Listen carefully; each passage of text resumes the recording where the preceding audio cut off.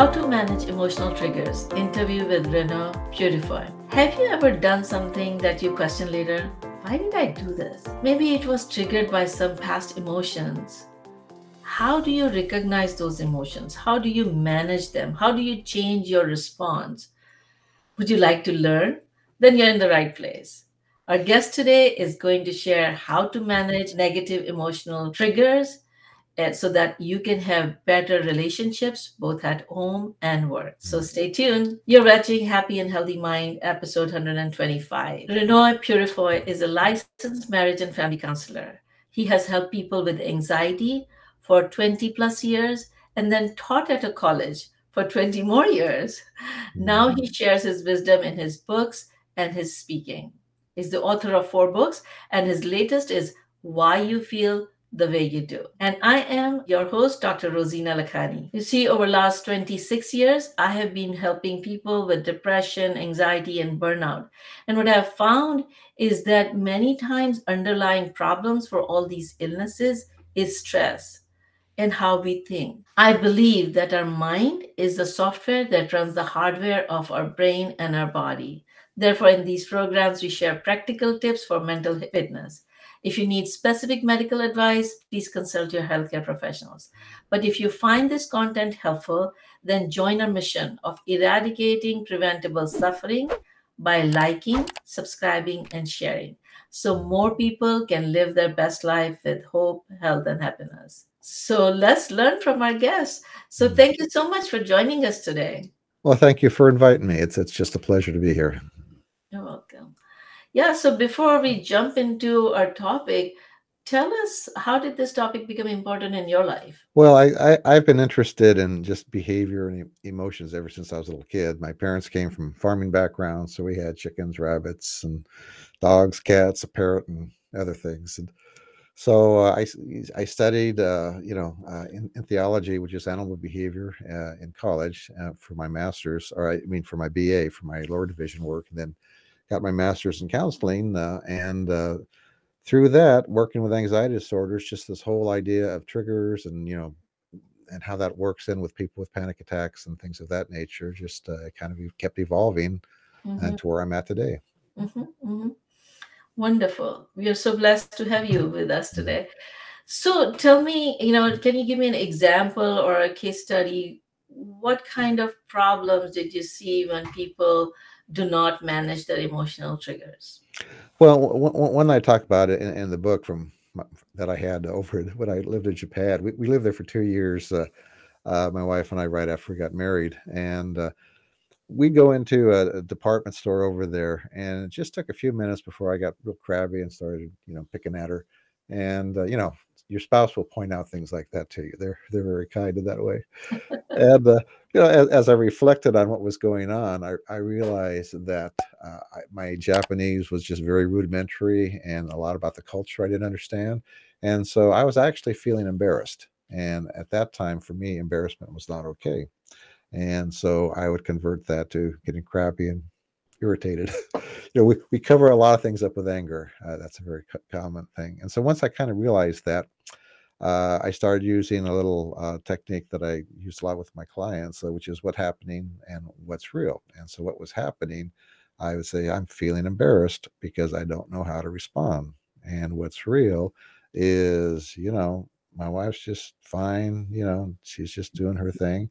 And I don't need to be poking at her. So just allow yourself to experience the embarrassment, and it would go pretty quickly, and then I'd be okay. And the interesting thing is, once you get things that have been blocking in the past and you just learn to get in touch with them and just flow through them, then you can now behave in an appropriate way for whatever's going on around you. As long as you're busy suppressing all that stuff, then you'll start to do some kind of robotic behavior to cover it up because you don't have all your mental energy there. So much of it's being spent to kind of suppress all that stuff you don't want to deal with. Mm-hmm, A little mm-hmm. different from a trigger, but it's kind of related. The same technique I've used a lot with triggers with people. So if people would apply this technique, they can improve their relationship with their spouse. And at work, I mean, people have things at work where certain types of clients or certain situations will set them off. And I had one lady I worked with who came from an abusive background, and she found that her supervisor had a tone of voice and just some mannerisms that reminded her of the abusive parent. And so she would go into meetings and she would just get all anxious and stuff. And so we use that same what's happening, what's real technique. So what's happening is he feels like my parent. What's real is he's just my supervisor. He's not going to be beating me up or doing mean things to me. We're just going to go over the weekly schedule. And so she would use that self-talk as a tool, one of several tools to manage the anxiety she was feeling and to kind of come out of the past, that time tunnel of going into the past and get into the present. And after a while, she desensitized and she actually got a pretty good relationship with him eventually. Wonderful, wonderful. Yeah, so you're already teaching us some of these practical tools. Let's kind of Yeah. go into a little more deep, share some more tips in terms of how we can recognize these negative emotional triggers. Hmm. And and before we actually jump into that, what are emotional triggers? Well, I think it's important to understand a little bit about how emotions and memories work.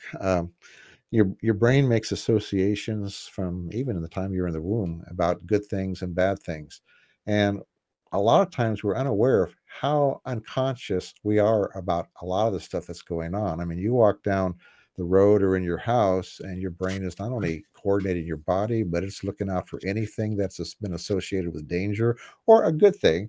And when it notices those things, it immediately pops it up into your conscious mind so that you can start to deal with it. uh, and unfortunately, sometimes associations with things that are normal and good become associated with something that's dangerous. Post-traumatic stress disorders is the classic example, where you're in a car accident, let's say, and all of the sights and sounds and things that are going on at that moment now become associated with danger. So you get into a car or you start to get in certain situations that are similar to where the accident occurred, and now anxiety comes up because your brain has associated it with danger. And I think to understand that even further is understand the role that emotions play in memory. Emotions are kind of the way that your brain indexes information. So when things occur that are either very positive or negative, it gets an emotional tag, if you will. And that's how, again, the brain sorts out what's important, what's not important, which is why experiential learning is more valuable than just simply book learning. And again, the example I often use is driving a car.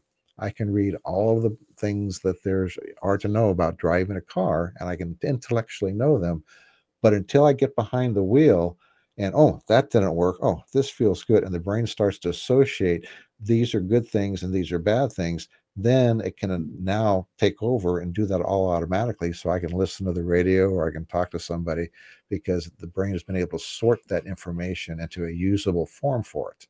Hmm. And so that's basically what a trigger is. A trigger is something that is safe and normal that has been tagged as dangerous, and so now you react to it when you're in that situation. So, what give us some examples of those emotional triggers? Well, one of the ones I used was some people that were in a plane that got struck by lightning, and there's this big, big old crash and everything. It's frightening, and so the next time you go on the flight, there's some anxiety, right? That's And right. one person is able to manage it so that they can get comfortable flying again, and the other person, they get to the point where they can no longer fly. And both of them happen to be people that worked with jobs where they required them to fly a lot. And that would be an example of a trigger. Again, the experience of having the lightning hit the plane, and even though there was no harm to anybody and the plane landed safely, again, it's just a frightened experience, so that now planes become associated with danger. So even thinking about the flight or getting ready for the flight now will trigger some anxiety. What determines whether it takes on a life of its own or not has a lot to do with how you react. The person who is able to fly again, they react to it again with that what's happening, what's real idea of, well, that was really scary what happened to me, but I did land safe and I'm going to be fine on this next flight, so I don't need to worry about it. And then you distract yourself, you shift to something positive. Let me get busy packing or thinking about what I'm going to be doing, at my destination.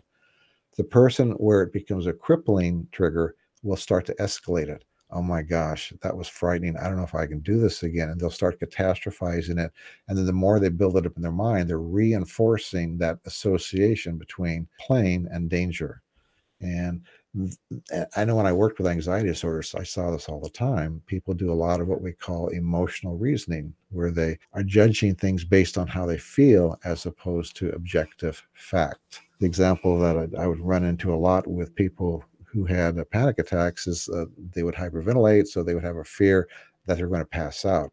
So you'd ask them, what are the odds that you might pass out? Well, oh, maybe 50%. So then you ask them, how often have you passed out in life? Well, I've never passed out.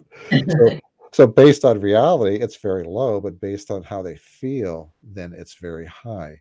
And so then the next thing you say, so how bad would it be if you passed out on a scale of 1 to 10? Oh my gosh, it'd be like a 12 or 15. It would be the worst thing I can think of. Well, let's put at a 10 something like having your arm cut off or your kid die or having a wasting disease. If that's a 10, how bad is passing out, given nothing bad is going to happen other than you're going to maybe be embarrassed when the oxygen and CO2 get balanced back in your bloodstream. Well, now it becomes maybe a 1 or 2, right? So people do emotional reasoning, they exaggerate the likelihood and they exaggerate how bad it's going to be. And then they never get to step 2 or 3 and 4, which is what can I do to prevent it? How could I cope with it if it were to happen? And so a lot of what I would do is, we would work through people through those things and then condense it down into a simple coping self statement, something they could tell themselves when that thought came up. So again, back to the airplane trigger, it's the same idea. The what's happening, what's real, positive shift. Okay, what's happening is, I'm having this response to that, or even like when I was in Japan, right? What's happening is I'm embarrassed. I don't like being embarrassed, but I can stand it. And once I allow myself to be embarrassed, I can then now shift my thinking and my behavior to dealing with reality as opposed to trying to not be embarrassed, right? Mhm. Or in the plane lightning example, again, what's happening is I'm having just that conditioned response to the lightning strike. It will dissipate over time. I don't need to be concerned about it. I'll be safe. And now let's focus my mind back on something positive. Mhm. So it's kind of a general technique that for simple triggers works pretty effectively. And again, if you've got more complex things where there's like a lot of childhood abuse, sometimes there's other things you need to work with in addition to it. But it's a very simple technique that I've used very effectively with a lot of people. Wonderful. So let's kind of see, one of our audience is listening to this program and they struggle with an emotional trigger that anytime somebody is not doing things perfectly or they're not being punctual, and it kind of triggers them and they become angry. And I Right. think one of the major issue that people or behavior that people elicit is anger. You were talking about that different emotions can trigger different response. So sometimes you talk about core response pattern. Mhm. Can you tell us what is, we talked about what is emotional trigger. Mhm. What is the core response? And Well, again, we develop automatic behaviors for just all kinds of stuff in our life. I mean, just simple act of eating, brushing your teeth. And in a similar way, the way we've learned to tell stories about ourselves, to relate to people, a lot of that's modeled from our parents. So core response patterns can be something, as you were talking about, getting angry when somebody is late. Maybe that's a response pattern. What I would do is, first of all, there's like two issues that go on here. One is that a lot of times people have some should must rules. People should be punctual, and so people break that rule and then you get angry about it, right? Anger and fear are both kind of flip sides of the same coin. They're both related to threat, right? And again, I use those words in a very broad sense. Fear ranges from just apprehension to panic, and anger can range from irritation to rage. It's just how high the dial is turned up, right? But they're the same two basic responses we have to threat. And if the threat is manageable, I want to get rid of it, so I'll get irritated or angry. If the threat is unmanageable, I'll become apprehensive or fearful, and I want to somehow avoid it, right?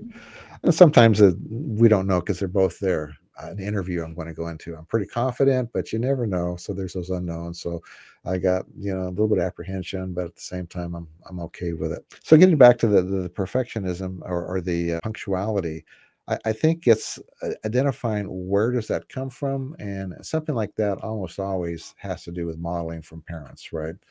Oftentimes you had a parent where, I mean, I had military parents, right? So we always got places early. Being punctual was a very super important thing. And so I still am kind of that way. And so I find it's useful to have a simple 1 or 2 sentence description of why this is going on in your life. Well, I have this rule that people should be on time and I have to be on time because that's the way my family was. And so that's my background.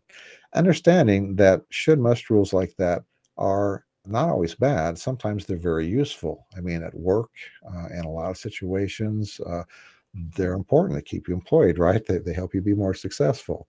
It's when they become rigid rules that I have to be on time and people have to be punctual and keep their appointments the way they're supposed to when it becomes a problem, that rigid thinking. And so, what I like to do is get people to start thinking it's not I have to be on time, but I like to be on time or I want to be on time. When your life is ruled by a lot of these should must rules, it's like this invisible parent is following you around, making you do something you don't want to do. When I was teaching, I would tell students, well, you don't have to do your homework. And of course, they would say, well, but if I don't, then I'm not going to pass, and then I won't graduate, and then this is going to. So you're choosing to do the homework because you have a benefit you want. It comes down to life as a series of choices. We do things because we get some good stuff, or we avoid some bad stuff. Once you start saying, I wish this person would be on time, or I would like to be on time, but they're not. So what am I going to do about it? See, you shift your thinking as opposed to they're not on time. I can't stand it. Why can't they be on time? And you get into what we call circular why questioning, right? Uh, why is this person late? How can, and usually when I'd see clients do that, I'd say, so why do you think that's happened? And they'll give me a perfectly reasonable explanation. It's just that they got this rigid rule about the way things should be.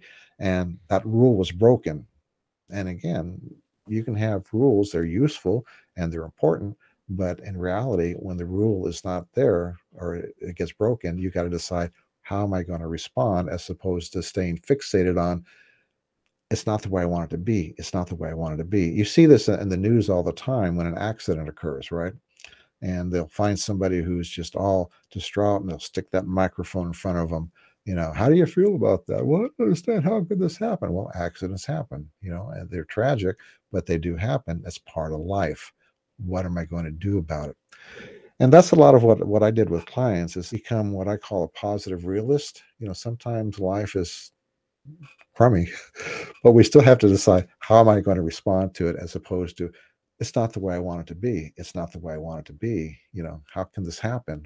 It happened. What am I going to do about it? So getting back to again the response pattern. So you've got this response pattern where you are very rigid. So it came from my parents. So let me identify some places where that comes up in my life. And this is a kind of what we call a behavioral approach, and it's very effective. And the more specific you can become, then the better. Okay, I'm anxious and I get angry when I'm going someplace and there's traffic. I get upset with my wife when she says 5 more minutes and it's going to be take. Actually, I know it's going to take 10 minutes, right? uh, I get upset with my kids when they're dawdling, and I'm late for something. I'm trying to get out the door. And so you come up with a whole lot of list of situations where this happens to you, and then you decide what are some opposite positive behaviors I can do, and what are some things I can tell myself.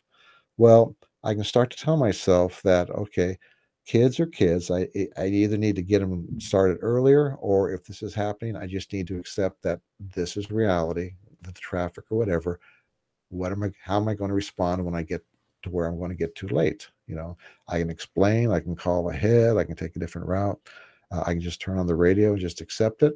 But I can tell myself that being late is not the end of the world. In most cases, it's not going to amount to hill of beans, right?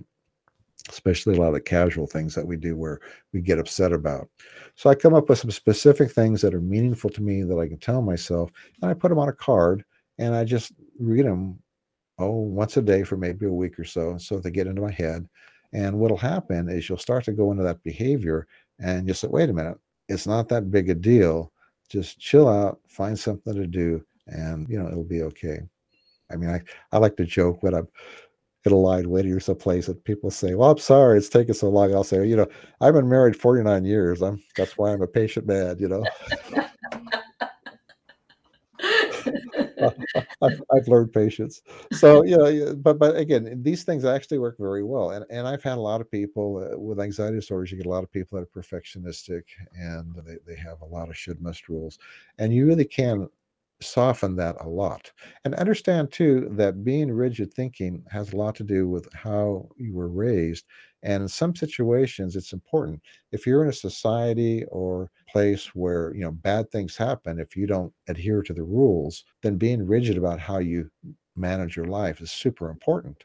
And there's a lot of places in the world where that's true. If you don't follow the rules of the authorities, like in China, you got your social indexes. If you say the wrong thing or do the wrong thing, really bad stuff happens. So you got to be very careful about how you respond to stuff. And I like to joke that my parents were both good Depression era parents. And back then, a lot of the rules that they had were super, super important if you were going to get your food and maintain your job and stuff. And so they tend to be rigid about a lot of that stuff. And that's somewhere some of my stuff originally came from.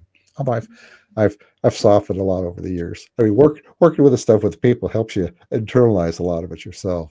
Yeah, yeah, definitely. So we learn from what we are teaching. Oh yeah, Sometimes when I'm kind of talking about this stress management or mindfulness and stuff, I tell myself, Rosina, you need to hear yourself yep, because you need yeah. to apply these things in your life too. And that's I think an important point when you're working with things like this is you never totally eliminate them. Those response patterns that they may quiet down, become dormant, but they will sometimes reemerge. And usually it's when you're sick, hungry, tired, or stressed. And that's important to understand because they're kind of like the little light bulbs on your car, right? When you notice yourself doing some of those old behaviors, a lot of times it's just a signal that, you need to take a look at the stress in your life and start to set some priorities. Where am I going to put my energy? I would use the analogy that your body is a machine with a limited amount of energy. And some days your tank is full, some days your tank is half empty. And on those days when it's half empty, I've got to learn to just focus on what's important, because when you're stressed out and those frontal lobes aren't working well and your reasoning ability, the little stuff seems to become super important. The things that your mate does that irritate you really irritate you. Well, on a day when you're relaxed and calm, it's no big deal, right? And so Yeah. all that stuff, a lot of times, it's just simply a message that you're stressed out. Let go of everything except what's important. If you're dealing with kids, just maintain order. If you're at work, deal with what needs to be done right now and let all the other stuff slide until when you're less stressed out. Mhm, mhm. Super important. I call it like, your emotional coping account balance. So, Yeah, yeah, we have our emotional coping account. So like, when the withdrawals are more and the yeah, yeah, deposits are less, yeah, your balance is low. So right now you just need to take care of the basic and then put more deposits so that yeah. you can handle more things. So let's kind of summarize and remind people. So we talked about emotional triggers. And so emotional triggers are Basically, you're responding to something that's safe and normal as if it's not. So you're either doing a behavior that is going to interfere with your life in some way or damage relationships, or and oftentimes it's accompanied with either anger or some kind of anxiety. Mhm, mhm. So And then the core response patterns are the patterns of emotions and behavior that have developed over years because of right, emotion and memory association. Something right. got associated It's in your usually brain. childhood experiences for the most part. Usually the things you learn from your parents, the things that happened to you as you grew up, and again we have positive response patterns. I mean, and again when we get to some of the more serious ones, like somebody who's experienced maybe a lot of abuse, maybe they've learned that conflict is dangerous, right? And so as an adult, they avoid conflict, and so we would label that, okay, Mhm. the response pattern is conflict is dangerous. And again, the four steps is why this happened. Well, this Why happened this because of happened? Okay. my childhood experiences. If I spoke up, bad things happen to me. Mm-hmm. Okay, where does it occur? And be very specific. When I'm in the restaurant, if somebody says I shouldn't eat that, I go along with it. I don't speak up at work, and just come up with a whole lot of list of specific situations. What are the opposite behaviors? Okay, well, I can eat whatever I want to. I need to start practicing saying at least something at work, and you come up with little things that are easy, and you start practicing them. Basically, desensitization. Mm-hmm. And then along with that, the fourth thing is have things to tell yourself. I have the right to speak up. I have the right to have my own decisions, things of that nature. Wonderful. So, why this happened? What are the places it is happening and causing problems? What are some of the things I can do Right. or choose to do differently? And what can I say to myself Hmm. to change my mindset? Right. Wonderful. And so, what is your best advice to people? What one take home message? Well, people can change. Most people don't because they don't take the steps to change, or they don't see it's important, or they don't think they can change. If you've got something going on in your life that is seriously interfering with your relationships or your work, find some help. There's a lot of resources out there, things like this, this program. A lot of individuals, if you're situated in a situation where in a rural country or someplace where there's not a lot of people available, nowadays there's a lot of online help that's available. So if life is tough, find some help because it can get better. I've seen it with just so many people. Yeah. And And sometimes it the, just takes a little thing to make it better. yeah, and the help could come in form of reading a book or listening to Yep. podcast Yep. or talking to a family or friend or seeking a therapist or Yep. counselor. Wonderful. And so if people want to learn more about your message, how can they reach you? Easiest place, go to my website. It's whyemotions.com, whyemotions.com. And you've got links to my books. I've got some freebies there, links into my YouTube channel where I've got a lot of different videos and different things and just all kinds of stuff. So whyemotions.com, and everything about me is there. And thank you for sharing the gift that you're going to share with our audience. And so, the gift that we're getting today is sheets to change negative core response patterns. So, what are people going to get when they download this gift? Well, essentially, it's something I pulled out of the book, and it just runs through the four things we talked about: how to make a simple explanation for what's going on, how to identify specific behaviors, how to come up with opposite positives that you can practice, and then how to develop what we call coping self statements, things you can tell yourself to help to motivate you and help you to do those new behaviors. Wonderful, wonderful. Thank you so much. Mhm.